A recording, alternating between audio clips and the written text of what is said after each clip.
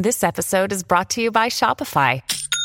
Forget the frustration of picking commerce platforms when you switch your business to Shopify, the global commerce platform that supercharges your selling wherever you sell. With Shopify, you'll harness the same intuitive features, trusted apps, and powerful analytics used by the world's leading brands. Sign up today for your $1 per month trial period at shopify.com/tech, all lowercase. That's shopify.com/tech.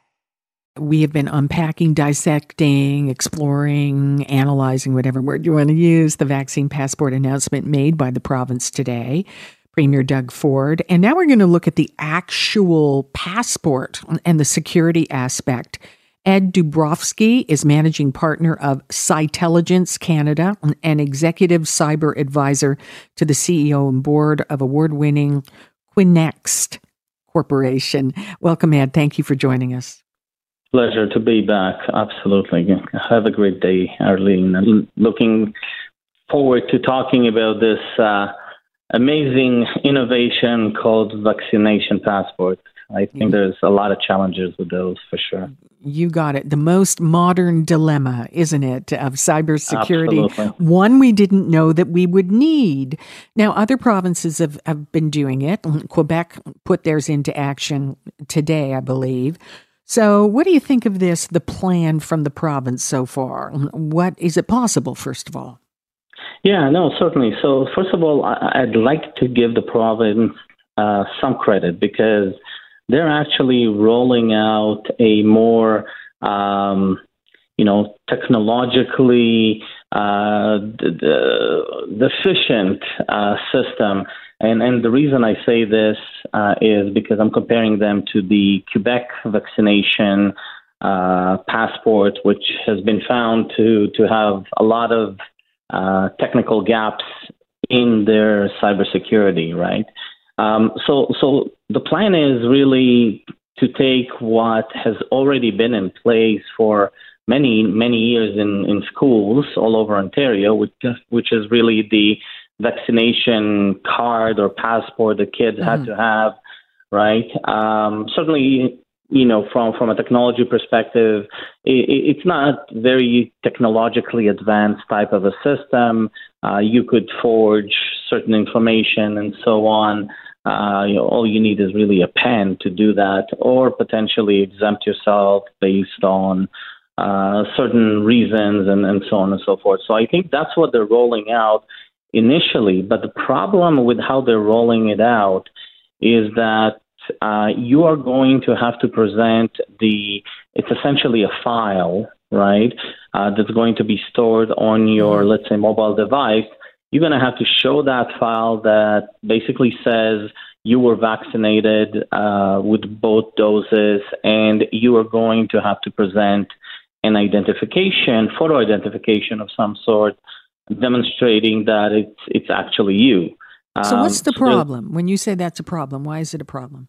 Right. So the challenge with any type of a digital file, we call it unstructured file in techno language, these files can be edited. Simple as that. So you can open a word processor or Adobe PDF editor. I think they're actually using PDFs in this particular case, which is format made by Adobe, a company, and you can edit it, right? So I can take my PDF, change it, put whoever name I want on that, and then theoretically, the person who's vetting the information on that file, they don't have any way to actually validate that file was edited or not, right? So they can't even tell. How could they make this more safe? What are you looking for in the safety features? Absolutely. So next step is going to be implementing the same or very similar system that Quebec has implemented, which is there's going to be an application on a mobile device, and there's going to be an application on the, let's say, the venue side, where restaurant or gym or wherever you're going into. Wherever you're showing. And right. And then these two applications are going to be talking to each other, essentially. They're going, one application, the venue side, is going to be scanning this code that your mobile device is going to be presenting, and it's going to be able to make a call to the provincial system to say, is this code valid, right? And the provincial system is going to have to respond to say, all good, ready to go, to vaccinations, perfect, right? The challenge with this is that, first of all, we're talking about literally a minimum of 3 applications: the venue side, the individual side, and then the provincial systems. And oh, by the way, they're complicating this even more because they're planning to tie this into some federal system as well that is going to be very similar to the travel passports and at a federal level. And that's a problem because now we're talking about sharing.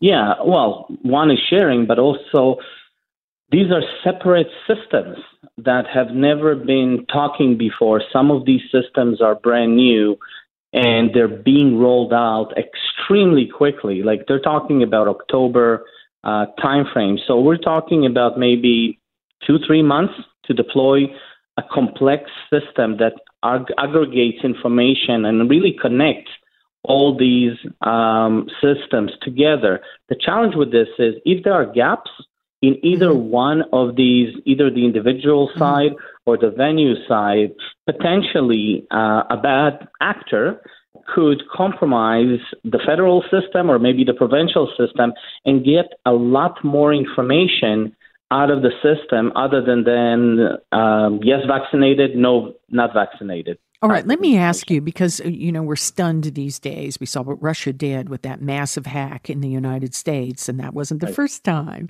And we look at what's happening in election campaigns, all those things. Are you saying it is highly likely, as soon as these things drop, that bad actors will start working to find this information? I think they're already started.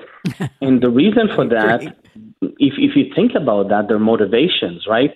First of all, if they're able to compromise the provincial system, they'll be able to get OHIP numbers and things like that. So that information could be used to create identity theft, right?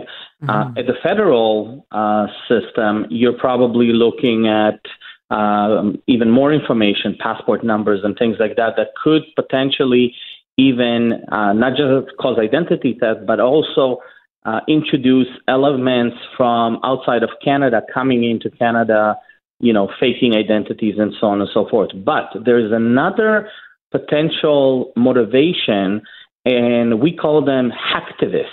So hackers and activists together, hacktivists.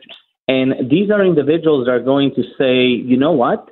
This system is creating, splitting society essentially into 2 parts, right? Vaccinated versus unvaccinated.